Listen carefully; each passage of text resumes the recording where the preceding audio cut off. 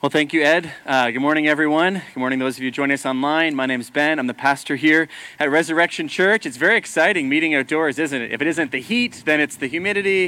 If it isn't the humidity, then it's the wind. It's always something. We're learning as we go. Thank you for bearing with us. There is ice water here on the table if you are parched or otherwise. I'm going to probably have to keep two hands on the stand for the sermon today. But we are in our last week in the life of Abraham.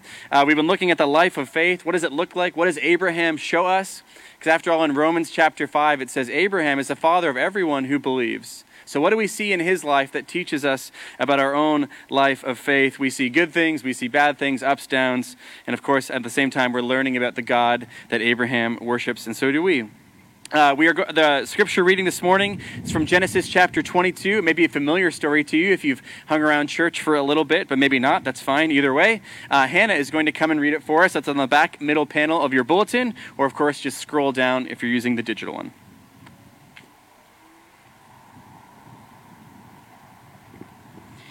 Genesis 22, verses 1 to 19.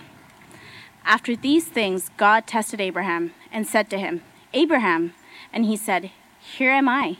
He said, Take your son, your only son Isaac, whom you love, and go to the land of Moriah, and offer him there as a burnt offering on one of the mountains of which I shall tell you.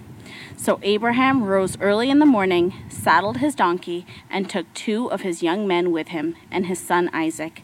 And he cut the wood for the burnt offering, and arose, and went to the place of which God had told him. On the 3rd day, Abraham lifted up his eyes and saw the place from afar. Then Abraham said to his young men, Stay here with the donkey. I and the boy will go over there and worship and come again to you. And Abraham took the wood of the burnt offering and laid it on Isaac his son. And he took in his hand the fire and the knife. And so they went, both of them together. And Isaac said to his father Abraham, My father. And he said, Here am I, my son. He said, Behold, the fire and the wood, but where is the lamb for a burnt offering? Abraham said, God will provide for himself the lamb for a burnt offering, my son. So they went, both of them together. When they came to the place of which God had told him, Abraham built the altar there, and laid the wood in order, and bound Isaac his son, and laid him on the altar on top of the wood. Then Abraham reached out his hand and took the knife to slaughter his son.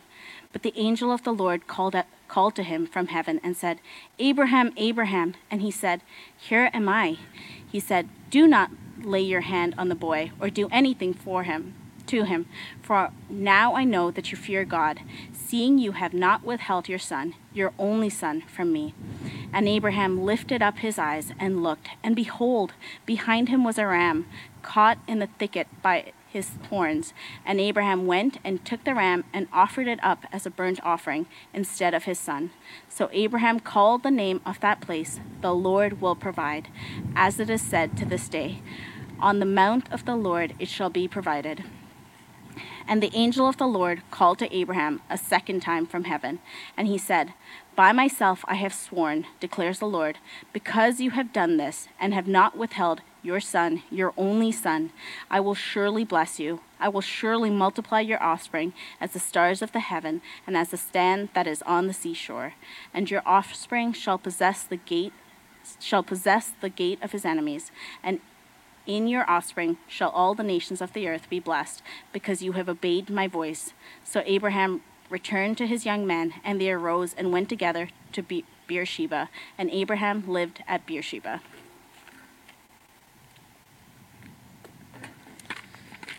Thank you, Hannah. Well, have you ever wondered what your faith will look like in 10, 20, or 30 years from now? Not that everyone here already believes, but if you do, what do you picture when you stare ahead through the tunnel of time? Perhaps you think that faith, well, it's a difficult journey now, but it's one that will become easier over time. Maybe you think that the trials and temptations of life will be better dealt with as your faith matures. Maybe the speed bumps of the present will be smoothed out by many years of belief. Maybe it is easier to trust God after years or decades. Well, that may be true, but it's not the case with Abraham.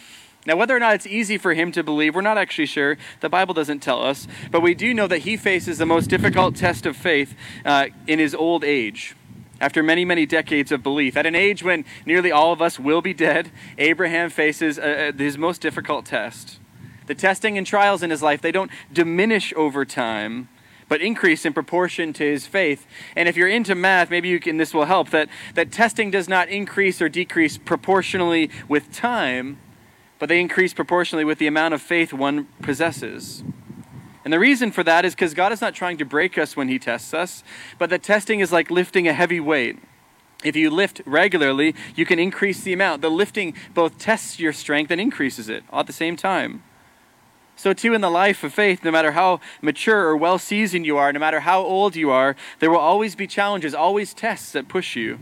You never arrive at a finished state. Muscles, whether they're physical or spiritual, they need to be pushed.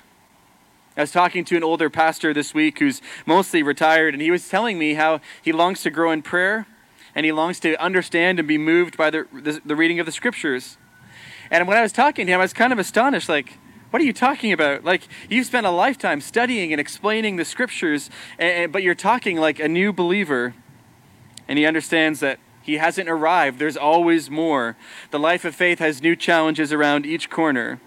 And here we see Abraham facing his most difficult challenge, his greatest challenge, because it involves that which is most precious to him. And this too is part of the life of faith. There's a large helicopter going over right now. Well, hopefully you'll be able to hear me. But this too is part of the life of faith, that we progress from very obvious needs and sins to much deeper, stronger desires that lie at the very heart of ourselves. So we're going to look at this story to see what a profound picture of God this shows us. We're going to take our text in 3 parts. I can see that rearranging papers is going to be tricky this morning. Take our text in 3 parts. First, the ordeal. Second, the obedience. And third, the resolution. Notice how the story begins after these things. That little statement there is doing a lot of work, because there's been a lot of things. If you recall, if you've been part of with us for any part of this series, you can remember that he's moved over vast swaths of territory, Abraham has. He's been down to Egypt. He's struggled with childlessness, famine, military battles. He's bartered with God. He's seen God's destruction of Sodom and Gomorrah. And now finally he has his long-promised son. And now after all of these things, God tests him. Importantly, to test does not mean that God's enticing him to do evil. Actually, some older translates sometimes render that Hebrew word as tempt, but that's not correct. The sense of the word means to find out if something or someone is worthy.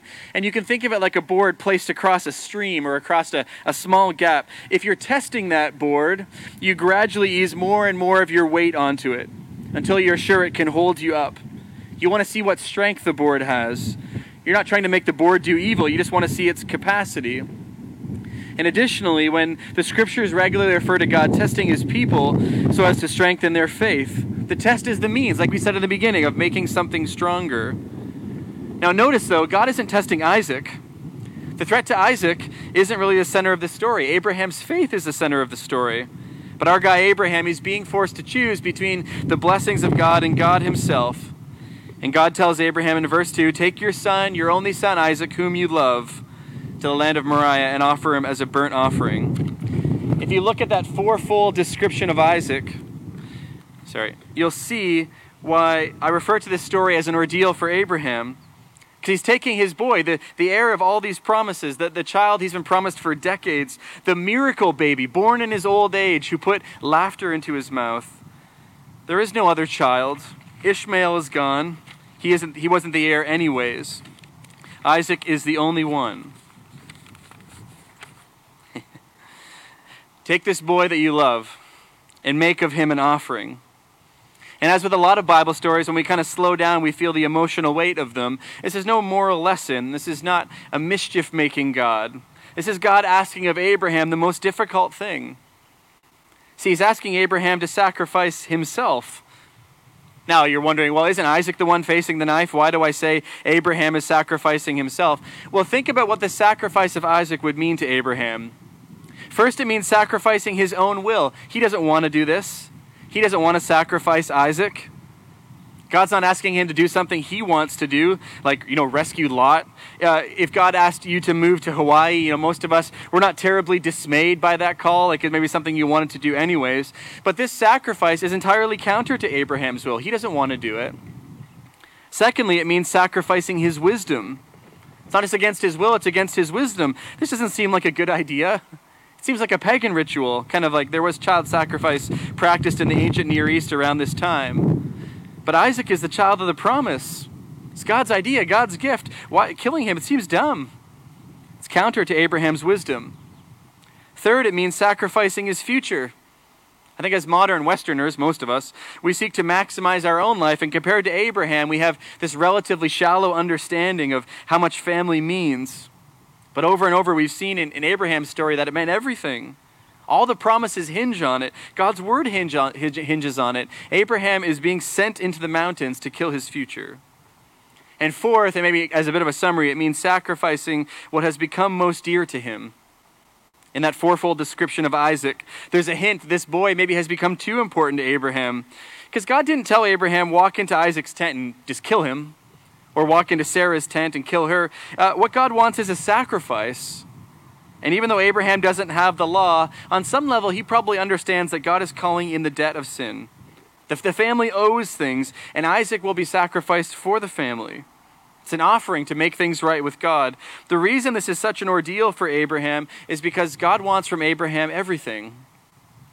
God stacks all of Abraham's favorite things up on one side and says, do you trust me more than these? Or to put it a different way, we might ask, what has Abraham been waiting and sacrificing for all the way along? Was it for himself, or was it for God? To whom or what did Abraham give his heart to? Did he love God for who God was, or just what God could give him? With this test, God is asking him, do you trust me with your best? Will you put the knife to all that you love? This is why it's the greatest and final test. Abraham doesn't get to ride off into the sunset. He's instructed to give back what he's been given. Now, if you can, put yourself in Abraham's place this morning. Perhaps your own future, your own will, your own wisdom. Maybe these aren't the most important things in your life. Maybe there's something else. But if God were putting you to the test, what would be on the other side of this equation? And by the way, you don't have to be a Christian to do this mental exercise. Anyone can do this. What's over here? What's your favorite things? Is it family? That you've said to yourself, my life only has meaning if I have children or I have a spouse or if my parents are happy with me or some other aspect of family life? For others of us, maybe it's control. We believe life only has meaning if we can get mastery over some aspect of our lives or over our finances or over our family. For others of us, it may be something like image. Life is only worth living if I look a certain way or if I'm seen a certain way or if men or women pay me or pay you a certain kind of attention. The only thing it can't be is nothing. Everyone has something. It's just a question of what it is. For Abraham, it's Isaac, but what's your Isaac? See, thousands of years later, Jesus will echo this very question. He'll tell his disciples, if you try to save your life, you'll lose it. But if you give up your life for Jesus' sake, you'll find it. And he doesn't use this word bios, which means our physical life. He means like metaphysical life, existential life. Like, where do you get meaning and purpose and deep fulfillment? If you want Jesus, that's what must be laid on the altar, have the knife put to its throat. And if you decide that in your heart of hearts that family or money or image or control or something else, if that's the most important thing, then you can't have Jesus. But that's the test. That's the ordeal. Now, it's rough. It's shocking even. Philosophers, lay people, they've gotten mad about this story for thousands of years. But it is a demonstration of the stakes of life with God, because God asks for your best. Now, the reason that Abraham becomes the father of all who believe is because of what happens next, and that takes us to part 2, the obedience. Give me 1 second here. Look at verse 3. So Abraham rose. He saddled the donkey, took 2 young men to help. He took Isaac, took some firewood, and went. Now, have you ever wondered how he did it? How he got out of bed that morning? How did he saddle his donkey without collapsing? How did he gather up the firewood? Oh yeah, thanks. How did he look his wife in the eye before riding out that day? See, God's command might have been vaguely comprehensible, but it was still terrible, still unthinkable. But he goes all the same. And the Bible actually offers us a couple of hints about from Abraham's sort of internal life about why he obeyed. And the first comes from verse 5, where Abraham tells the two young men to wait near the Mount Moriah. And he says kind of cryptically, I and the boy will go over there and worship and come again to you. The implication is Abraham intends to return with his son to the two young men. In Hebrews 11, which details some of the, kind of summarizes and details some of Abraham's story, the writer says that Abraham went in faith to sacrifice Isaac, knowing that even if Isaac died, God could raise him back up again. So perhaps that explains Abraham's obedience, that he thought God would resurrect the child. Or maybe he didn't even know what was going to happen. Maybe he just believed in faith, not knowing what would come next. But he's holding in tension these two truths that appear to be contradictory. First, that God is merciful and gracious and would not command something evil. But second, that Isaac was the child of the promise. He was the one who would be the heir to the covenant. How could God do both? Maybe by raising Isaac, maybe there's some other means. But what I want you to understand is that this is not a pretend test and it's not pretend obedience. Abraham was prepared to go all the way. And the Danish philosopher Kierkegaard, he wrote a bunch about this story. He says, many people lose children to miscarriage, accident, illness. But Abraham was asked to take his son's life. And he went. And they go up the mountain. Abraham lays the wood on his son's back while he carries the fire and the knife. And in verse 7, Isaac says to his father, well, we have some of the things here, but we're missing the lamb for the offering. And Abraham tells Isaac that God will provide for himself the lamb. And Isaac trusts his father. And so they get to the place,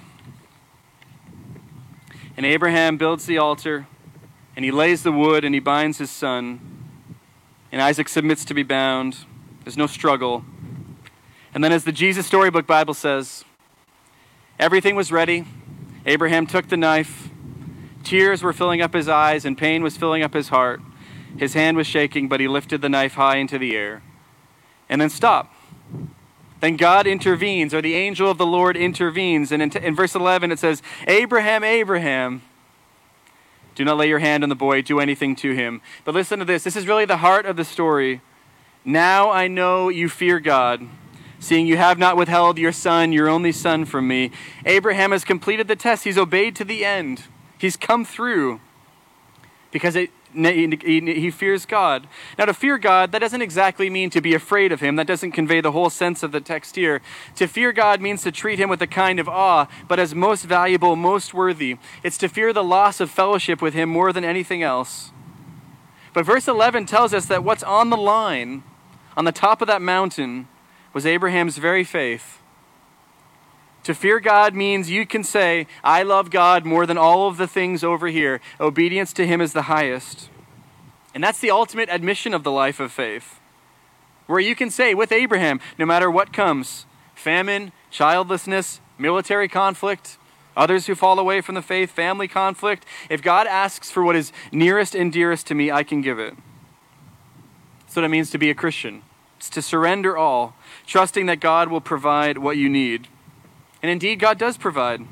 Abraham lifts up his eyes. Behold him, behind him, there's a ram caught in the bushes. See, if this sacrifice was indeed about the family's sin, then Abraham couldn't walk away. God couldn't intervene and be like, you know what, it's all right. Don't worry about it. There still needed to be a sacrifice. Blood still had to be spilt. Sin still had to be paid for. But the ram will die, so Isaac doesn't have to. And then Abraham names the place, as they often do in the Old Testament, and he calls it, the Lord will provide. In Hebrew, that's the name Yahweh Yireh, or Jehovah Jireh. For on the mount, the Lord provided.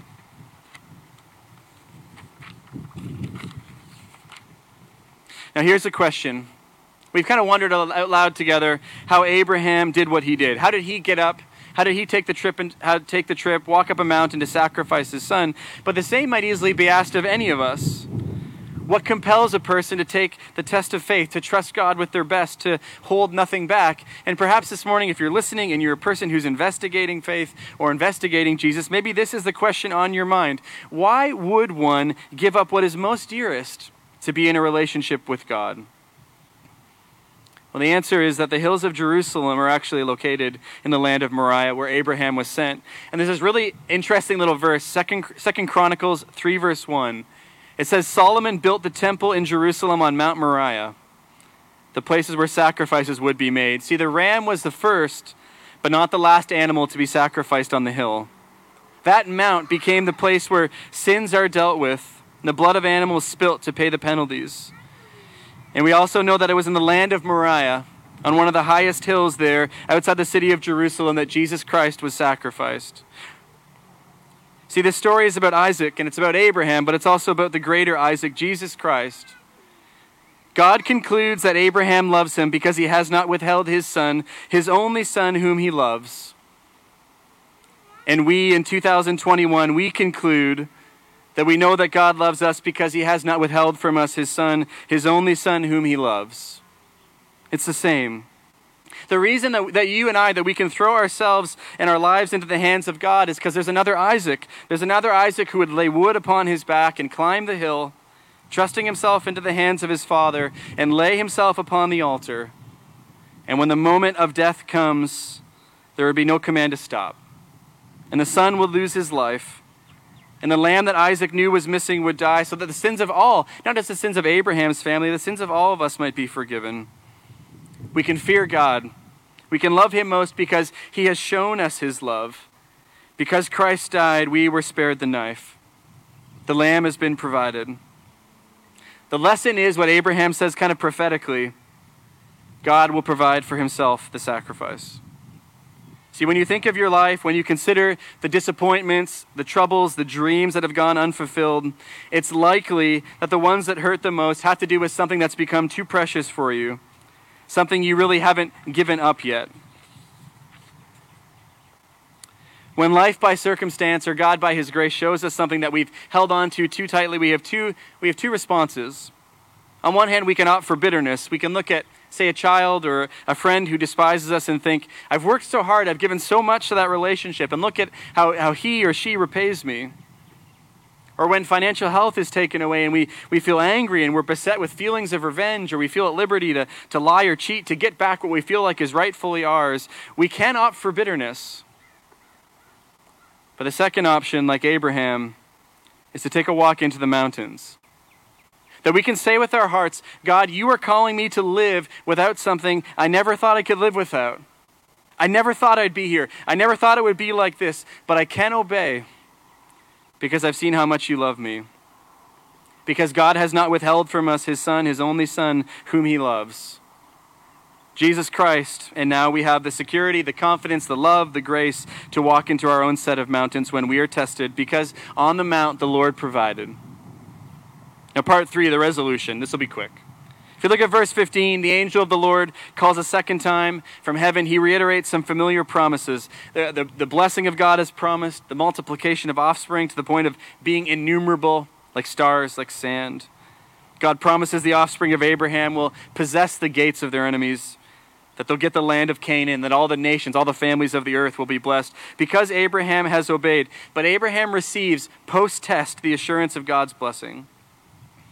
Now, this is basically the end of Abraham's story. In the next chapter, Sarah dies. Sorry, spoiler alert. Then Genesis basically shifts its focus to Isaac. Abraham makes a brief reappearance as they talk about his death, but this is basically the end. The end is Abraham being reassured of God's love and faithfulness to him. And by the way, that's what we who are Christians get as well. In Romans 8:32, which I briefly quoted before, the Apostle Paul is discussing the sacrifice of Christ. He says, he who did not spare his own son, but gave him up for us all, how will he not also with him graciously give us all things? Paul argues, if you couldn't follow that verse, if Christ has been given, if the greatest gift of all has been given, then of course we're assured of all of God's other promises. Everything else is relatively easy compared to that gift. And Paul says in Romans 8, you don't need to worry about troubles or hard times or people hating you or hunger or homelessness or poverty or even death. because we are sure that nothing can get between God's love and you. All the promises of God are coming your way because we've seen Jesus Christ die and rise again. Friends, today we are closing off this series on the life of Abraham, and I want to give you just one final thing to chew on, sort of a summary of the series. As a pastor and as a Christian, I've noticed the pandemic has been really hard on faith. Now, some of you, I think by God's grace, have emerged from it healthy and strong. But I think a lot of us, even myself included, we've had our faith damaged or wounded by all the different parts of COVID. And partly the reason is because most of us have been deprived of all the normal ways that God nourishes us.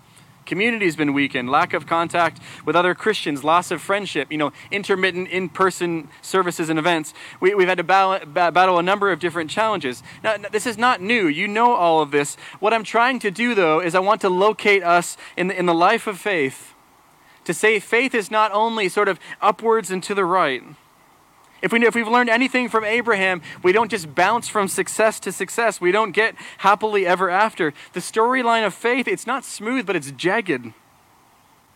So maybe weirdly, one of the most encouraging things I can tell you this morning is that the persistent storyline of the Bible, and we've seen it in Abraham, it's life through death, triumph through weakness, strength through pain. That God takes what's beaten and worn out, and where there's not much hope and not much life, and he blows his Spirit into such places. So please hear me. This isn't the time to give up on faith or God. This is the time for you to see all of the things you have trusted instead of God. Perhaps the pandemic just highlighted for you and for me that we loved some things too much. Security, comfort, being right, whatever it is. I hope and I pray that out of this current context, current weakness, God will show his strength. Periods of sin, doubt, weakness, foolishness, tribulation. This is part of the life of faith.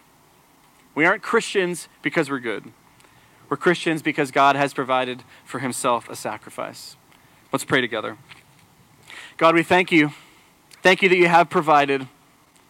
Thank you for Christ. Thank you that he has died on our behalf. Help us to receive that. Help us to believe that. Continue to nourish us in this life. We ask these things in Christ's name. Amen.